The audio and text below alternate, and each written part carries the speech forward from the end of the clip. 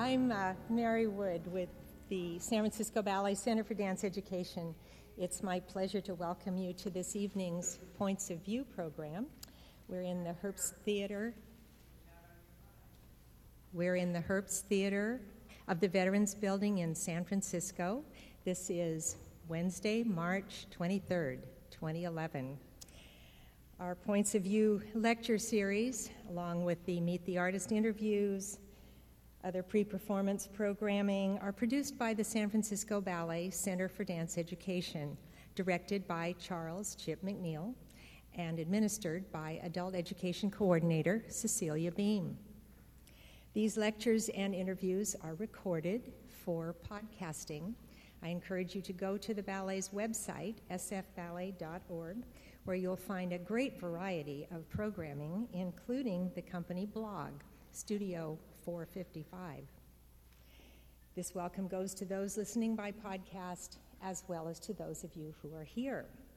And I'd like to extend a special welcome to the members of the Friends of San Francisco Ballet who are joining us tonight. Each year we set aside one evening to thank you for your generous support of San Francisco Ballet.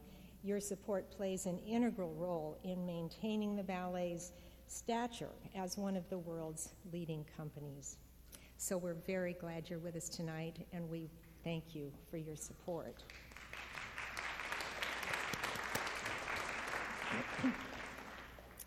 The company is well into this year's run of the San Francisco Ballet premiere of a new production of Coppélia. I hope those of you who have seen it enjoyed it as much as I did. And those of you who have yet to see it this week, you're in for pure delight. Every year for the past several years, we've been privileged to host a visiting scholar, renowned in the ballet world as an authority in some aspect of our art. So now it's my pleasure to be introducing our 2011 visiting scholar, Doug Fullington. The breadth and diversity of his interests and activities is fully and truly astonishing. Mr. Fullington received his bachelor degrees in music and music history, as well as a Juris Doctor from the University of Washington in Seattle, where he has since taught undergraduate and graduate music history and performance courses. Mr. Fullington has had a long association with Pacific Northwest Ballet and has served in many roles there, including executive assistant to artistic directors Kent Stoll and Francia Russell from 1997 to 2000, where his work at that time included research and writing for that company's redesigned production of Balanchine's A Midsummer Night's Dream. And he did extensive research of the music of Jerome Kern for Kent Stoll's full-length ballet Silver Lining. At Pacific Northwest Ballet, he currently holds the positions of Education Programs Manager and Assistant to the Artistic Director, and is responsible for developing audience education programs and overseeing the company's outreach programs, among other duties. As a dance historian, Mr. Fullington is a fluent reader of Stepanov notation, a classical ballet notation system developed in Russia and used in the imperial theaters. Mr. Fullington has recently been appointed by the George Balanchine Foundation as a principal researcher for the Foundation's Popular Balanchine project, in which the choreographer's Broadway and film works will be explored and possibly revived. And in his spare time, Mr. Fullington is the founder and artistic director of the Tudor Choir, a professional vocal ensemble established in 1993 and connected with St. Mark's Episcopal Cathedral in Seattle. So now I'm very pleased to welcome San Francisco Ballet's visiting scholar, Doug Fullington.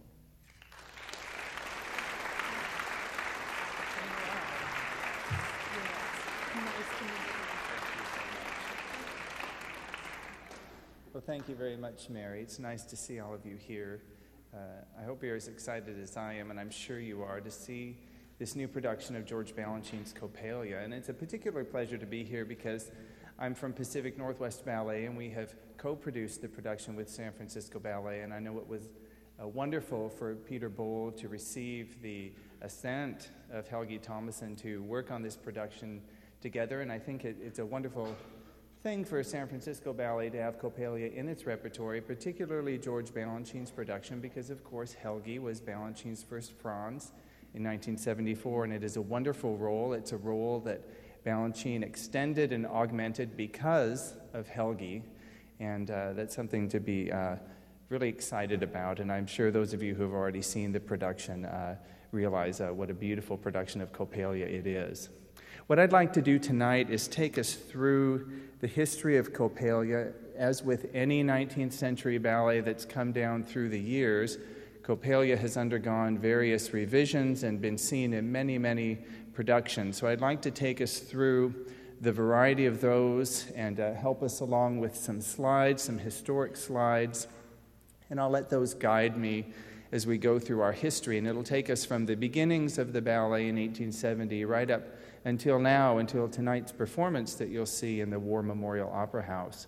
And I'll leave some time at the end as well for questions. So please do think of some questions. If they come up, hang on to them at the end. I love to answer questions, and I'll do my very best. So I will be certain to leave some time for that. But we can get started with the man you see on the screen here, who is Léo Delibes, the French composer of the score of Coppélia.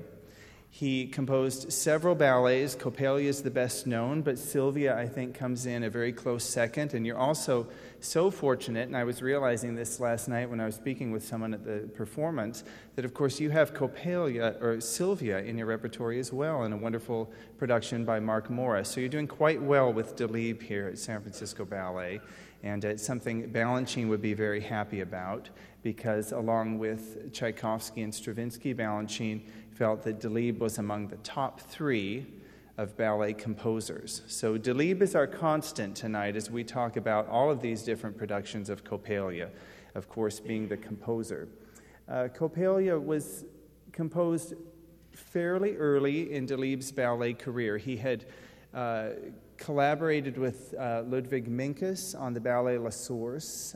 Minkus was the veteran, and Delibes was the protege who was given a chance, but it turned out that Delibes' music was considered superior to Minkus's music.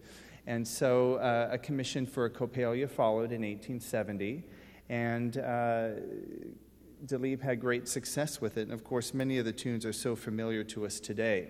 Now, I'm going to get moving on the slides here and just show you a picture of Marius Petipa here, because it will be Petipa's production of Coppélia that is the one that has become the standard by which most modern Coppélia performances, productions are based. And we'll get to the Russian productions of Coppélia. And of course, then we're very interested in this man here, George Balanchine, who remembered Coppélia from his youth in Russia in St. Petersburg, and in 1974 decided to create a new production for New York City Ballet. He collaborated with his colleague Alexandra Danilova. Together they shared their memories and put together this new wonderful production that you'll be seeing tonight. But let's go back to 1870. We're in Paris. We're right at the end of what we know as the Romantic era in ballet, which began in the 1820s and produced such great ballets as La Sylphide, Giselle, of course, which is considered the ultimate achievement of the Romantic era in 1841. Le Corsaire, Paquita are among other Romantic ballets. And Coppélia really just sneaks in right at the tail end. Ballet was about to sort of go under, so to speak, in Paris. The Franco-Prussian War was about to start. Many artists had left for Russia because the Tsar was very interested in ballet and was willing to put a lot of money into it. So, like many other artists, Marius Petipa had left France and was working full-time in St. Petersburg. So Paris had lost a lot of its artists, but not all of them, and Coppélia was produced right at the end of the Romantic era. Its focus is on peasant country life, which was one of the interests in the Romantic era. The supernatural also was of great interest, and we know with Giselle we have the Willies, the vampire-like women out to get men in the second act. You've already seen this this season here at San Francisco Ballet. We have a hint of the supernatural in Coppélia because, of course, Dr. Coppelius believes that he can transfer Francis' solo into that of his inanimate puppet Coppélia and thereby bring her to life. Of course, we know that it's Swanhilda playing a joke, but nonetheless, that element is there, and that fulfills one of the prerequisites for a good Romantic era plot. These are photos of the first Swanhilda. She was just 16 years old, and her name was Giuseppina Bozzacchi. She was Italian, and the management of the Paris Opera felt they didn't have someone quite right for the role, so they started looking around in the schools, and they found this 15-year-old girl. She was then 15 when the rehearsal started, and they cast her as Swanhilda, and she created a real sensation. And we see her here in her various costumes for the first and second and third act of the ballet. She had a great success, but unfortunately, the ballet only ran for 17 performances before Paris was under siege, and during the siege, she contracted smallpox, and she died on the morning of her 17th birthday. So, although Coppélia is our great comedy, the circumstances around the premiere are actually quite sad. Nonetheless, the ballet being a great success. The original choreographer as well, Arthur Saint-Leon, had a great success. He also passed away shortly after the ballet was first premiered. So not the best circumstances and not the best start for Coppélia, but nonetheless it did stay in the repertory at Paris Opera, and it very soon reached 500 performances and was for many years the most often performed and the most popular ballet in the repertory.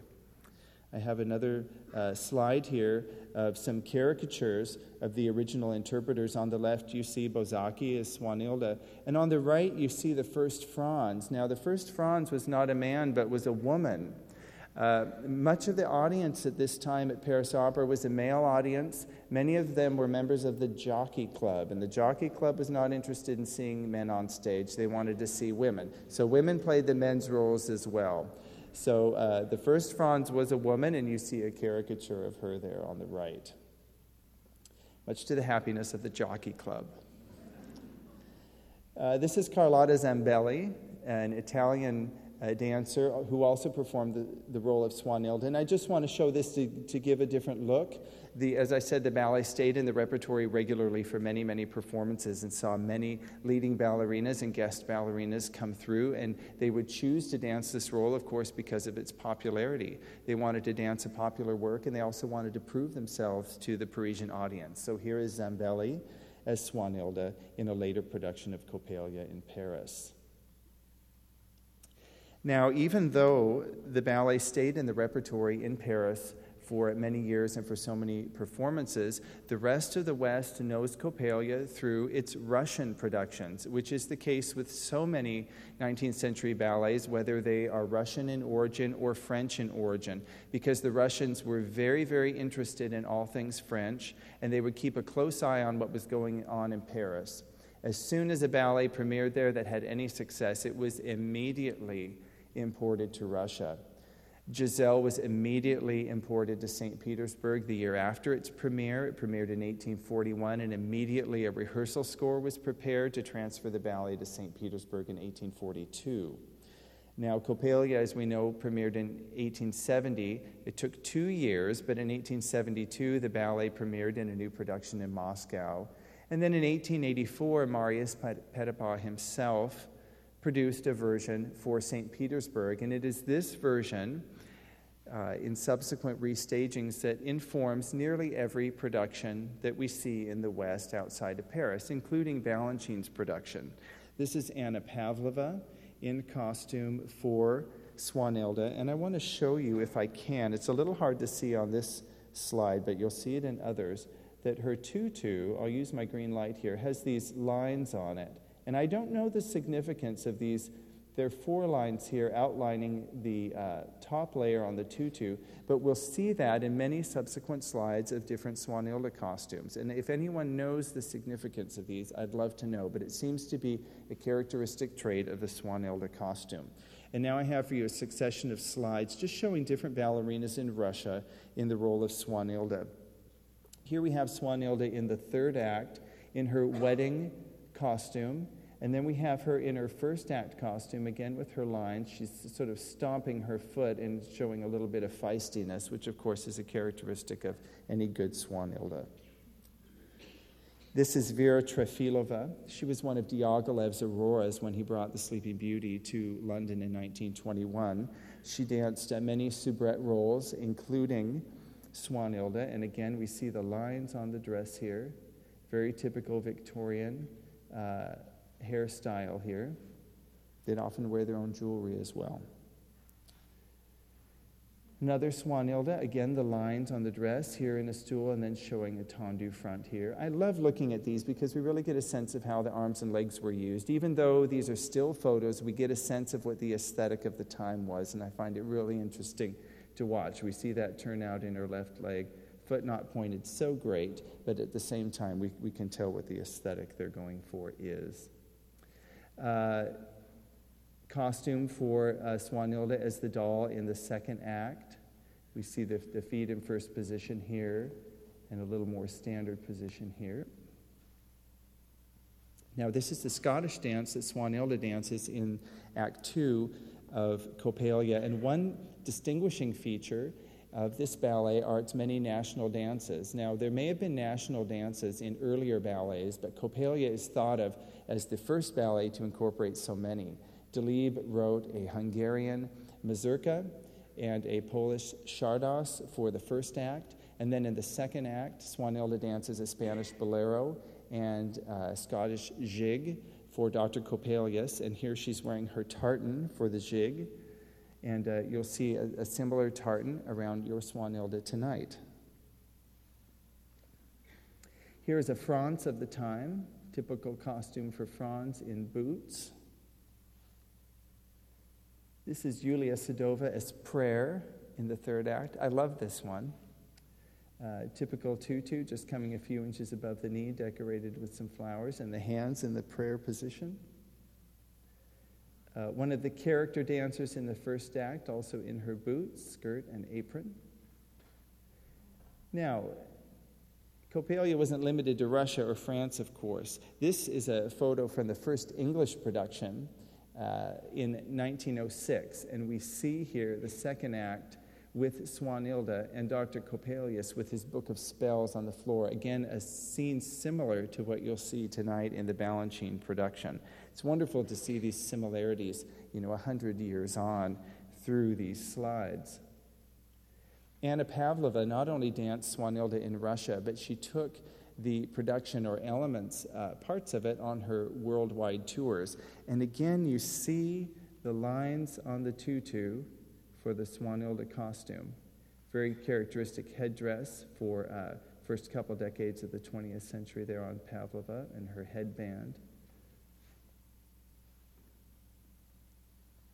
All right, how did Coppélia come out of Russia to the West? Of course, there are the traditional ways of ballet being handed down orally from generation to generation. One dancer who has danced the role teaches another. That's still common today. It's the most common way for a ballet to be passed down. A dancer can not only teach another dancer's steps, but can communicate to that dancer what the choreographer or dancer from another generation told him or told her, and that can be passed on to another generation. But from Russia, we had another way that ballets were handed down, and it was through dance notation. In the early 1890s in St. Petersburg, a dancer with a company there named Vladimir Stepanov asked for a leave of absence from the management of the theater to go to Paris and to study anatomy, and there he developed a dance notation system based on the Western musical notation system, and that system has since become known as the Stepanov dance notation system. So Vladimir Stepanov returned to St. Petersburg. He had to appear before a panel of dancers and staff, including Petipa, and get permission to begin notating the repertory of the ballet company and also to teach the system in the school. And he received permission for both of these endeavors. And over a period of about 15 years, nearly 50 ballets and opera ballets were notated in the Stepanov system in varying degrees of completeness. The earliest versions are really works of art in themselves. They're written in calligraphy, pen, and ink. They're very beautifully done, They include musical scores along with the choreographic notation. By the time we get 15 years on, the notations are a little more practical, a little more like memory aids. They're in pencil. They're not always complete, but they still document in a relatively thorough way the ballets of the time. Now, unfortunately, Stepanov died on his 30th birthday from tuberculosis. A lot of death in this story, I apologize. And the system was taken over by Alexander Gorsky, who was then transferred to the Bolshoi in 1900. And so the bulk of the work fell to this man in the drawing here, whose name was Nicholas Sergeyev. Now, Sergeyev was a dancer, a soloist with the company, and he shortly thereafter became a ballet master. And many of the notations are in his hand and in the hand of a couple of his assistants. Now, when the Russian Revolution came, of course, many were trying to leave Russia. The living situation was so volatile. There was no work, there was no food. Many of them fled to the West, including Sergeyev. He was quite sharp, though, because he knew he would have to make a living somehow in the West. He didn't speak English. He would only learn a very small amount of it. He needed a way to communicate and to make a living. So he took with him all of the notations and a number of musical scores as well in a number of boxes. And off he went to the West, and he began staging ballets from the St. Petersburg repertory to companies in various Western cities, including Paris. He staged Giselle there in 1924.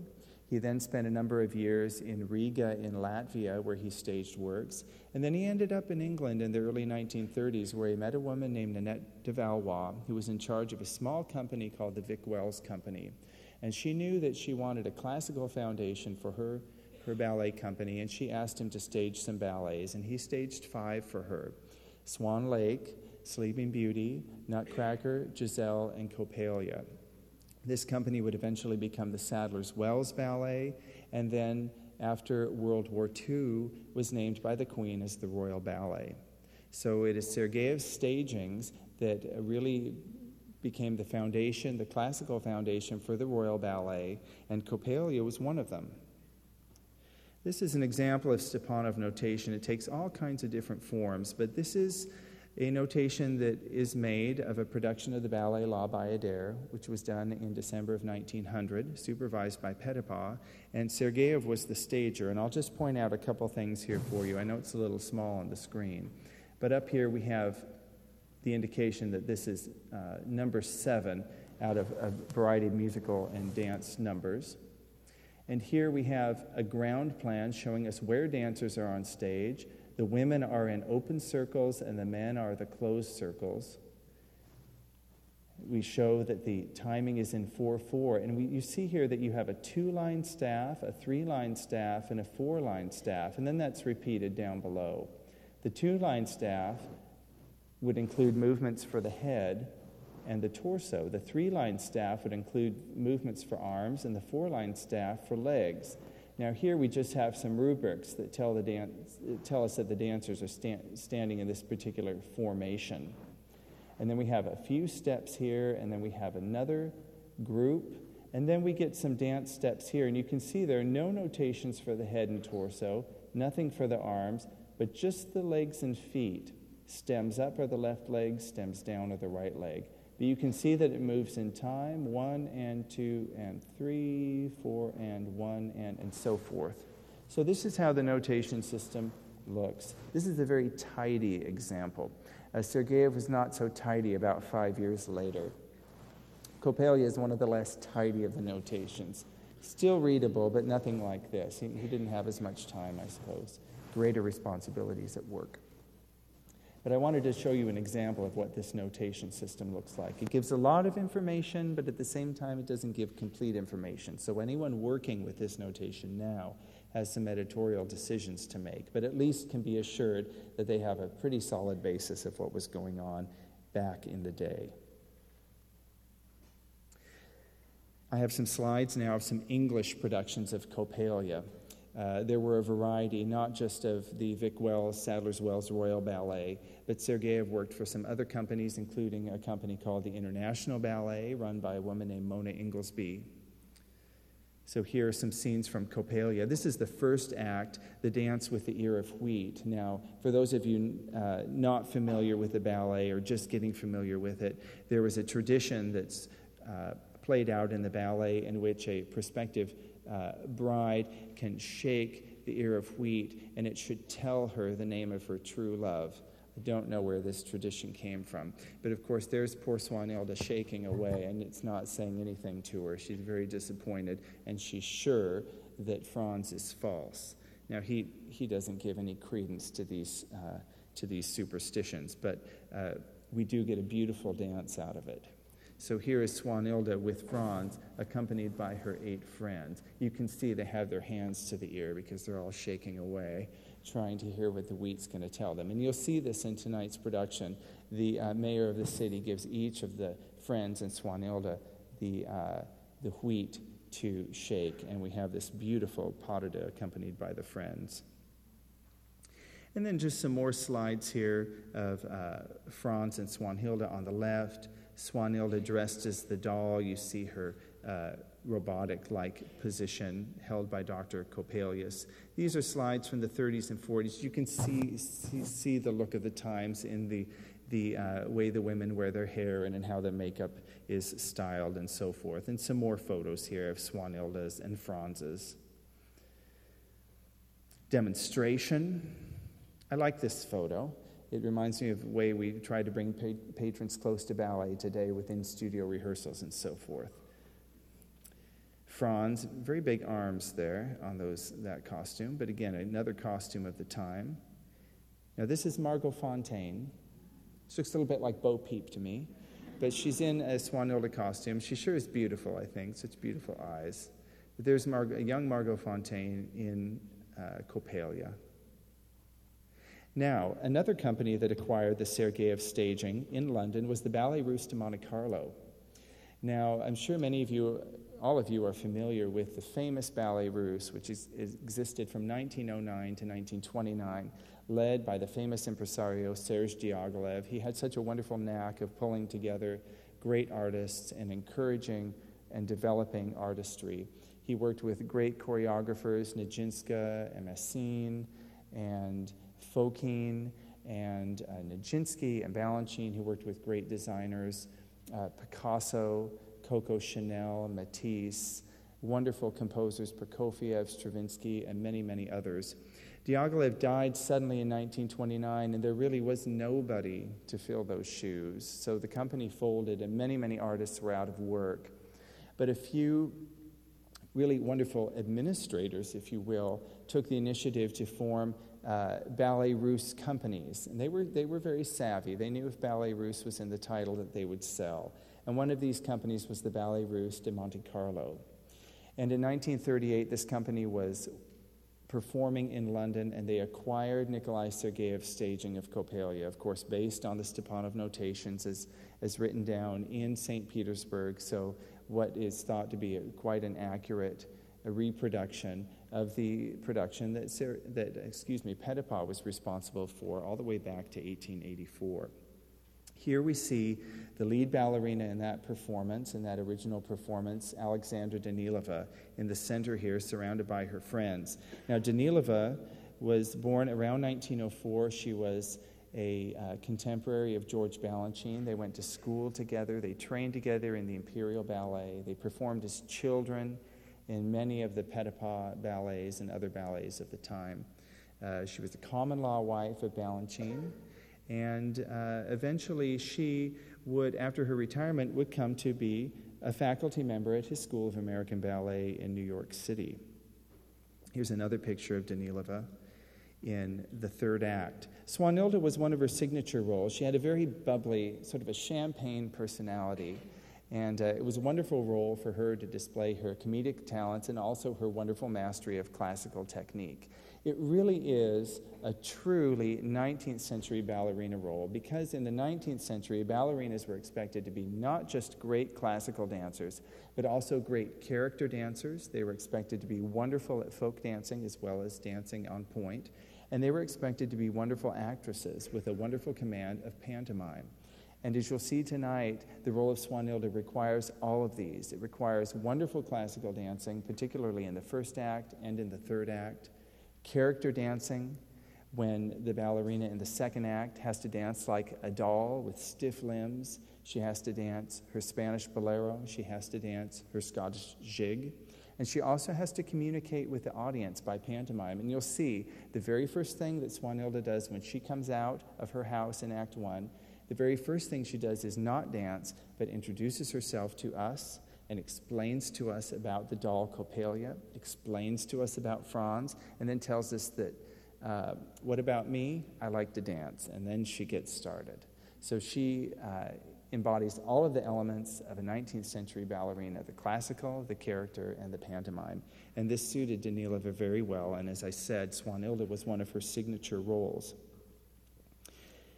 She wrote in her memoirs that she ran into Balanchine one day at Lincoln Center on the plaza, and he said to her, "Do you remember Coppélia?" And she said, "Well, yes, of course." And he said, "Well, I'm thinking about producing it for New York City Ballet. Would you help me?" And she said, "Yes, of course." And he turned and off he went. And she didn't think much more about it, but 2 weeks later she ran into him in the same place, and he said, "Well, about that Coppélia, we're starting rehearsals. I don't know if it was today or tomorrow, but it was right away." And "Oh," she said. So that's how they got started. Balanchine decided that the company needed another full-length work. And when he revived ballets that he remembered from his childhood, he would gravitate toward the ballets that he felt were suitable for families, for children and adults. He revived, of course, Nutcracker. He revived Harlequinade, which is so little known but has brilliant dancing for children in it. It's a wonderful and fun story. He then revived Coppélia in 1974. And, this is Dr. Coppelius from the Ballet Russe de Monte Carlo production. And then, now we go to some wonderful photos that Martha Swope took during the creation of the Balanchine Coppélia for its 1974 premiere. And we have Balanchine here on the left, sitting with Alexandra Danilova, and that's John Terrace on the right. And they are watching the rehearsals. Here is Balanchine and Danilova working with Patricia McBride. Patricia McBride was the original Swanhilda in 1974. And here, this woman here was your stager for this Coppélia, Judith Fugate. She was a friend in the original 1974 production, and even more so, she was the friend who finds the key. So when you see the friend find Dr. Coppelius' key tonight, that was Judith's role in the 1974 production. Here now is Danilova working with Patricia McBride and, of course, Helgi Thomason. On one of the pas de deux, you see Danilova demonstrating partnering. Danilova was very glamorous. She always had on lots of jewelry. She dressed like a ballerina. She had her scarves tucked in. Always the ballerina, right, all the way through her career, even in this teaching phase. Another photo of Helgi with Patty McBride, Balanchine sitting with Danilova, and then on their Balanchine's right, Lincoln Kirstein, who, of course, with Balanchine, founded New York City Ballet in 1948 and was so integral to the development of ballet in the U.S. So quite a historic photo here. And then a wide shot of this same scene. You can see everyone sitting around in the studio. It's really just like today when you have a run-through of a full length in your studio and everyone's there. And the creators and the supervisors are sitting in front, giving their corrections and their coaching. I love these photos. Very generous of Martha Swope to share them with us. Now this brings us to our own production of Coppélia that you'll see tonight. Peter Bohl decided that he would like to present Coppélia in Balanchine's version at Pacific Northwest Ballet. Franz was one of his favorite roles. He really enjoyed the ballet very much and decided that it would be best to try to redesign the work. And I agreed, saying that it will distinguish the production to have new designs. Of course, Ruben Ter Arutunian was the first designer in 1974 for the Balanchine production, but as Pacific Northwest Ballet had done with A Midsummer Night's Dream, the redesign had contributed so much to the uniqueness of the production. And so Rico Chiarelli, who we see here on the left, and he, for a short while, was your technical director and was down the last couple of weeks to light this Coppélia here at San Francisco Ballet. He suggested working with a designer named Roberta Guidi di Bagno. Roberta is Italian. She lives in Rome. And Rico had worked with her on a production of Ronald Hines' Merry Widow, which she had beautifully designed, both scenery and costumes. And so Peter commissioned Roberta to redesign the scenery and the costumes for Balanchine's Coppélia.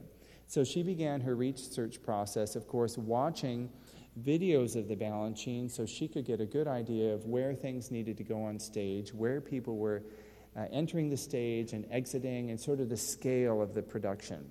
Her intent was to not replicate Ter Arutunian's designs, but to replicate how the stage was set up, of course, so it would complement and work with the Balanchine choreography. And, of course, this was a requirement of the Balanchine Trust in giving permission for this redesign.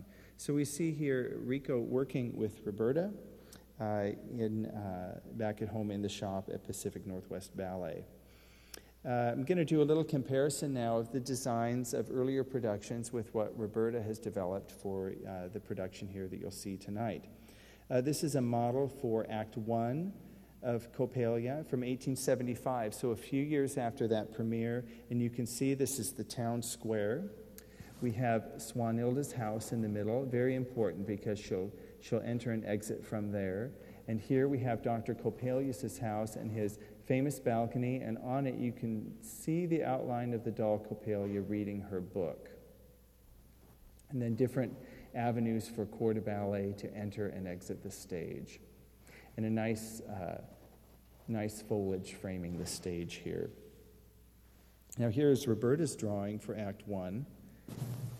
We have Swanhilda's house. A little more fanciful of a design here, but we have the same elements: Swanhilda's house, Coppelius' house with the balcony, and the door to come in and out, and different ways for the corps de ballet to enter and exit the stage. Here's a little bit of some photos of the work process at the studios in Seattle. This is the workroom in which the foliage was designed. Roberta's a big fan of wisteria. Every production I've seen by Roberta has wisteria in it somehow. No matter where it takes place, there's the wisteria. It's very adaptable. She has wisteria growing outside of her apartment in Rome, which she just loves. So she loves to work the wisteria in, and it really does suit very beautifully here. So we see the outlines of the wisteria here on the floor of the shop. Here is another element of the design that went into Act 1. Dr. Coppelius' house has some wonderful gargoyles sitting atop the corners. And these were constructed by our crew. And then we see a picture. The wisteria is a little dark. You'll see it better lit tonight. But you'll see how the whole is framed by wisteria. Up here, and again, you'll see them better tonight, are the gargoyles at the top of Dr. Coppelius' house. And there we have Swanhilda's house as well. Really, I think a very beautiful design. Here's the design from 1875 for Act 2 for Dr. Coppelius' studio. Pretty mammoth studio. Looks smaller from the outside. Gets really big once you get inside. Some important elements here are the window. This is the window that Franz will climb in. Of course, the girls had the good sense to go in by the door, but Franz, being the man, is to go in by the ladder through the window. So this is where he will come up. Here we see the alcove in which the doll is kept, and there are curtains that can be drawn to hide Swanhilda as she changes into the costume of the doll. Over here, eventually, there will be a table and chairs where Dr. Coppelius plies Franz with alcohol to put him in a stupor so he can magically transfer Franz's solo into the doll. And here's Roberta's design for the second act. The important window, of course, the alcove with the curtain, the chair. The chair is made of books. I think it's quite creative. The chair and the pictures here. And you can see all of Dr. Coppelius' different dolls. You can see the mannequins and his various books of spells and ideas. Here's a close-up of the dolls that we see just at the top of the design here and how they were built. Now that brings us to Act 3. Act 3 is very unique in Coppélia, and it's met with mixed reviews, I think even today, to be honest, as well as when it was first produced. The story itself really ends at the end of Act 2. We know that Franz and Swanhilde are reunited and reconciled and that they will be married. Dr. Coppelius has sadly found out that his doll is not alive, but it was simply Swanhilde impersonating her. So the story is fairly well wrapped up, but we come to Act 3, and as was announced in Act 1, and you'll see it on banners brought in by some of the village boys, that the town is celebrating a new bell. And a bell, of course, would be very important for a town at that time. Not everyone's going to be running around with a watch on, but the bell, of course, is tolling the hours and telling you what time of day it is, when it's time to go to lunch, when it's time to go to work, when it's time to go to church, and when it's time to go to bed. And so the new bell is very important, and the mayor has announced that anyone getting married on the day of the Festival of the Bells will receive a dowry from the town. So good civic incentive to get married, I guess, back then. So here we have the bell from 1870. You can see it's put on sort of a cart, a float, really, with wheels here. And then there follow a number of divertissements, a number of entertaining dances that outline the hours of the day. We begin with a waltz. It's called the Waltz of the Golden Hours, really just to introduce the entire festival. And after that follow solos. We have dawn, of course, for the morning. The bell would ring in the morning to signal that it's time to get up. That is followed by prayer, which would be an important part of the life of any old town back. There's not a particular time set for Coppélia. I don't know if it's a Middle Ages time or later than that, but the church, probably where the bell would be hung, would be very important to the life of the town. After that comes a dance for work, or in this production it's called spinner, which was one type of work. Of course, everyone would be going to work, whether it's out in the field or textile work or some kind of work important to contributing to the town. After that was a dance for marriage. Now, it's interesting that in the Ballet Russe de Monte Carlo production, marriage wasn't referred to. This dance was simply called Follies, and Balanchine named it Gestorettes. He has 4 women called Gestorettes. He didn't use the term marriage, and I don't know why, except I would imagine that after 5 of them, he might have been tired of it at age 70. He did tell Danilova he was done with marriage. So there's no marriage dance in Balanchines, but of course the music is used.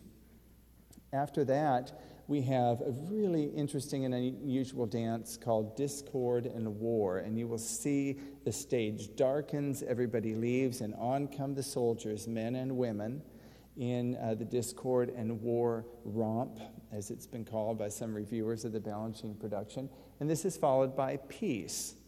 And Peace in the original production was danced by a soloist because, of course, there was no pas de deux for Franz and Swanhilde because Franz was danced by a woman. But in the Russian productions, Franz was danced by a man, and the Peace music was used as a pas de deux, and Balanchine also used the Peace music as the Peace pas de deux for Swanhilde and Franz. He also added some music from Delibes' ballet Sylvia. He added a variation for the man, which he had choreographed for his Sylvia pas de deux, and he added music for a coda, so that Swanhilde and Franz had a really wonderful, fast bravura dance before the final ensemble dance, the gallop, which would close the ballet. Balanchine also added a dance for Franz in the first act to music from Delibes' ballet La Source. That was the ballet he had shared with Minkus. And again, he had a wonderful dancer in Helgi in which to add these really great dances for Franz. So we have a greater balance of the dancing between the lead man and the lead woman. The reviewer Arlene Croce says that men are always suing for equal time in 19th century full-length ballets, but Balanchine didn't make that happen because he provided the wonderful dances already. So that's great. A few more slides here just showing some details of the work. There's some wonderful pillars and artwork in Act 3, all hand-painted. You'll see them when the curtain goes up tonight. Very beautiful. And now just a few costume designs and a little bit of comparison with early costumes. And I hope that these are in enough detail for you to see. This is a design for Swanhilda in Act 1 by Roberta Guidi de Bagno. And this is the Franz costume. Helgi had a lot of say about the Franz costume and helped to make sure that the colors would show and contrast well on the stage. You'll see he's in browns and greens here with a vest and a shirt. This is Dr. Coppélia and his coat. The coat's made to look like it's a little bit worn and a little bit cobwebby, so see if that translates to your eye tonight on stage. And then some early costumes for Coppélia. Dr. Coppélia on the left, again with the long coat, and Franz on the right. Again, not exactly the same as what we see today. We do see some of those big sleeves that we got in the English productions from the 30s and 40s, both in boots. Dr. Coppélia has some dolls, some wonderful dolls in his workshop, and one of them is an astrologer doll, and this is Roberta's design for that. It's really a wonderful jacket that has stars on it, and the way the stars are connected, they're not completely sewn down, so they move. When the doll moves, the stars move too, so there's a nice, almost three-dimensional quality to how those stars are laid onto the costume. Very beautiful. In fact, there's a very nice production or studio shot of the dolls with Swanhilda in your encore program that you'll see tonight. This is the female in Discord and War. These types of dresses, short in the front and long in the back, were an aspect of Balanchine's 1974 production for the solo women in Act 3 and for Discord and War, and Roberta kept this particular design because she felt it complemented, of course, his choreography very well. And then a couple more designs from the original or an early production. This is Dawn on the left, also just very lightweight. And then one of the corps de ballet dancers from the Waltz of the Golden Hours on the right. So just a little bit of contrast with the costumes that you'll see tonight. However, skirt length is about the same, just right around the knee, and a bodice and free arms. So although we're so many years out from that original, there are still some aesthetic considerations that we hold to in ballet that were the same as those in the 19th century. That's it for my slides. I want to say a little bit more about Act 3 and about the Balanchine production. He has, to my mind, very rightly kept nearly all of these dances in Act 3. Interestingly enough, in Paris in 1870, there were those that felt that Act 3 was very superfluous to the ballet because it didn't deal directly with the plot. And little by little, dances were eliminated to the point that Act 3 was cut out altogether. And it is still true today that in the Paris Opera production of Coppélia, which is in a reproduction by Pierre Lecotte, that there is no third act. We just have the first and the second act. The third act did hang on in a shortened form in the Russian productions, but when Balanchine came to produce the ballet in 1974, he completely re-choreographed the third act. The first and second act are based on Danilova and Balanchine's memories of their childhood production in St. Petersburg and the Ballet Russe de Monte Carlo production, with Balanchine then coming in, and Danilova said he would fill in gaps. He re-choreographed the mazurka and the Shardosh and updated, if you will, to meet more current aesthetics, some of the choreography. But Balanchine completely made a completely new third act and included all of these wonderful divertissements. He was always very respectful of a score when he was reviving a 19th century ballet. He was not averse to providing new choreography, but he would respect the score and the aesthetic of the ballet. He would respect the story and always stayed very true to that, whether it be Nutcracker or his Harlequinade or here at Coppélia. One thing that he did that was so unique was create a corps de ballet out of children for the third act. I think it was a real stroke of genius. So as we're moving through the opening dance of the third act, in which all of the different dancers in the divertissement are introduced, you will eventually see 24 little girls from your school run on stage and begin to dance. And it really is some of the most beautiful choreography for children that I've seen, and some of the most complex. They not only dance the Waltz of the Golden Hours with one of the soloists from the company, but they also accompany Dawn and Prayer and Spinner and the Gestorettes, and then they make a wonderful reappearance in the coda.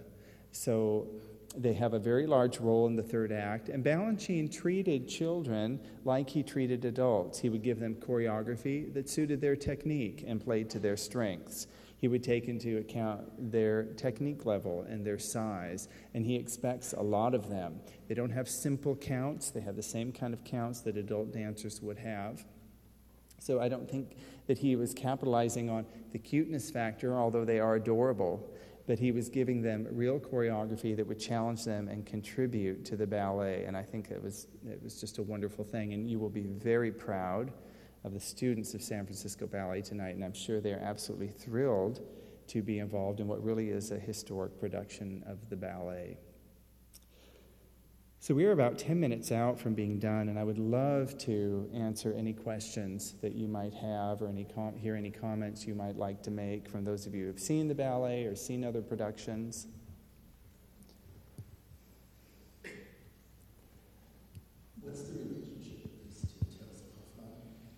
What is the relationship of this to Tales of Hoffmann? Well, the story of Coppélia was developed out of Hoffmann's Der Sandmann, the Sandman, and it also was I believe, the inspiration for the first act of the opera Tales of Hoffmann. The story in the Hoffmann is a little bit more grotesque. It's a more violent story, and the creators of Coppélia toned down a lot of that in developing the story, very similar to the way that the Nutcracker story was, I want to say watered down, but that's sounds like a bit of a negative, maybe made more palatable for audiences. The comedic aspects were focused on, and of course, norms of the ballet were taken into account in developing the story. So it is loosely based on The Sandman by Hoffmann.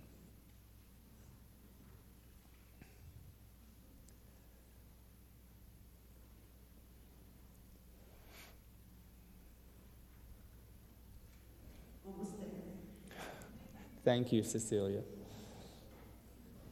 Thank you very much. I guess this works. I was very pleased to see Coppélia on Sunday afternoon. It was fabulous. You are in for a great treat, especially with the children.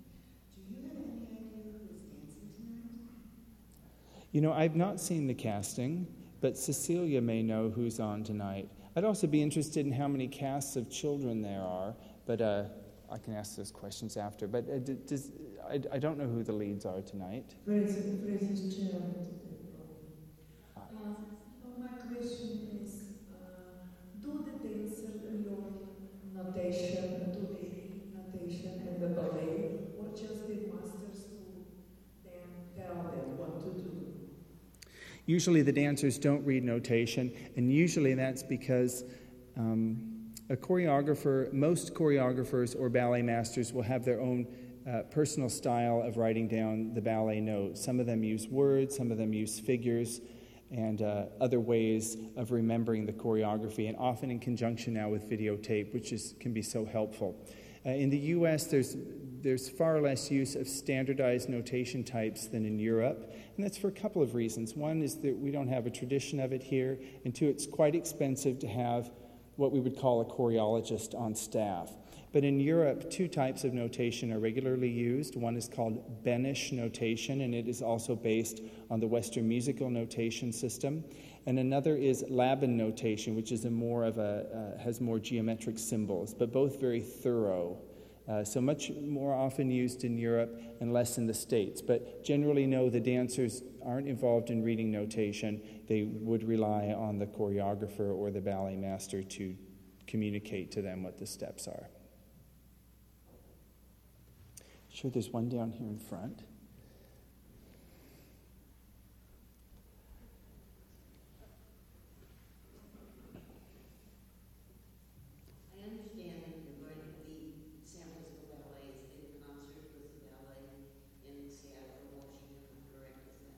Yes, we co-produced this production of Coppélia, PNB, in San Francisco. And how much is going to be shared as far as the ballet is concerned? If it's going to be produced down here, is it going to be produced in the Washington as well? Yes, it actually was first shown last June in Seattle. The production was built in Seattle, both the scenery and the costumes, but the staff, the production staffs from both shops, the scenic shop and the costume shop of San Francisco Ballet, periodically made trips to Seattle to help oversee the production and the building of the sets and costumes, and to be sure that they would be suited to the War Memorial Opera House. We also built a few more costumes for San Francisco Ballet dancers so that every dancer would be accommodated and that the costumes would fit just right. So things were built in Seattle, but there was a lot of collaboration along the way between both troupes. So we produced it first last year. Now it hits here in San Francisco, and we'll give it again in Seattle next spring. Thank you. We watched last night Coppélia. It was, as you said, extremely lovely. But it would seem that the fact that Coppélia did not come for a bow at the end endorses your statement that the third act is somewhat divorced from the plot. That is a good point, and I had some discussion with people about that last night as well, that Dr. Coppélia takes his bow at the end of the second act because essentially his role is done, and he has had such a large role in the first two acts. He does have a very small role in the third act, and you're right, it does point up to the relationship that the divertissement has with the rest of the story. It's much more a pure dance display. We know what the ending of the story is. But I think we just have to take it on faith that it's an extension of sort of the happy ending of the story. And we do get the wonderful dances by Balanchine. But your point is well taken. I cannot defend it. Thank you for an excellent presentation and very informative. We saw it last night, and we'll see it with greater enrichment tonight. One question we had was Balanchine's relationship with Petipa.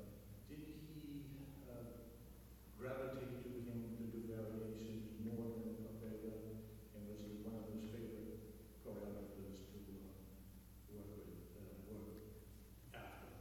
Yes, I think that Balanchine was very inspired by Petipa. He didn't know him. Balanchine was born in 2004, which was the year that Petipa quit working, and then Petipa died in 1910. And Balanchine didn't get into the school in St. Petersburg until he was 9 in 1913.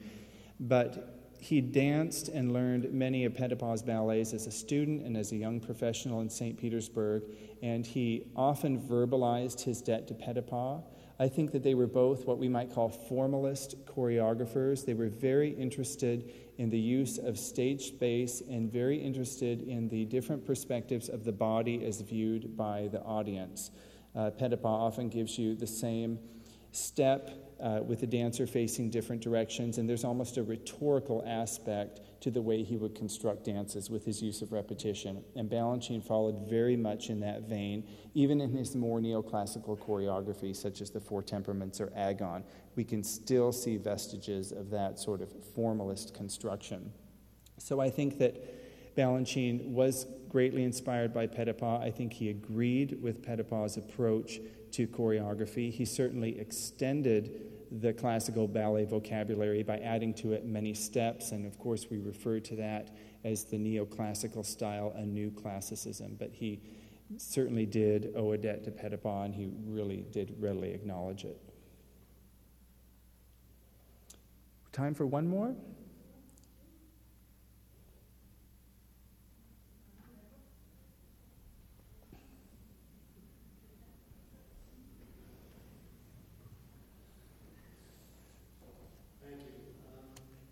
To what extent does a dancer's individual style fit into what the choreographer's idea and plan would be moving forward? Because, for example, in Rossini operas, for example, the singer is allowed to do her own trills and so on for a period of time, and that's allowed in the score. Is there something similar or parallel in ballet?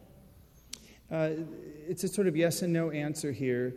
In a ballet like Coppélia, where there is so much acting and so much of non-classical interpretation of movement and story, there is leeway, I think, for a dancer's personality to come through, and in particular timing, say, of pantomime, facial expressions, and choices that can be made within the parameters of the choreography. Now that Balanchine is not with us and his ballets are controlled by the Balanchine Trust, the steps that the dancers do those steps are set. So when Judith Fugate comes to stage steps, the dancers will all do the same steps, unless there might be a particular dance in which it was known that Balanchine gave an option for this or that, or if the man turns to the left or the right, there might be those small exceptions made. So for the most part, the steps will be exactly what was set by Balanchine, as remembered by Judith Fugate. But again, because we're dealing with a story ballet, I think you will see differences between leading dancers in the dynamic and in the way, the intensity with which they put over the particular role. Likewise with Dr. Coppélius. Some will be a little bit harder edge, some will create more sympathy with the audience in Act 2. And the different Dr. Coppélius I've seen have all had a little bit of a different dynamic. So a little bit of a yes and no. I think it's one of the things that makes the ballet very interesting and enduring is the opportunity for personality. All right, I know I need to let you go to the theater. You've been wonderful. Thank you, and enjoy your production.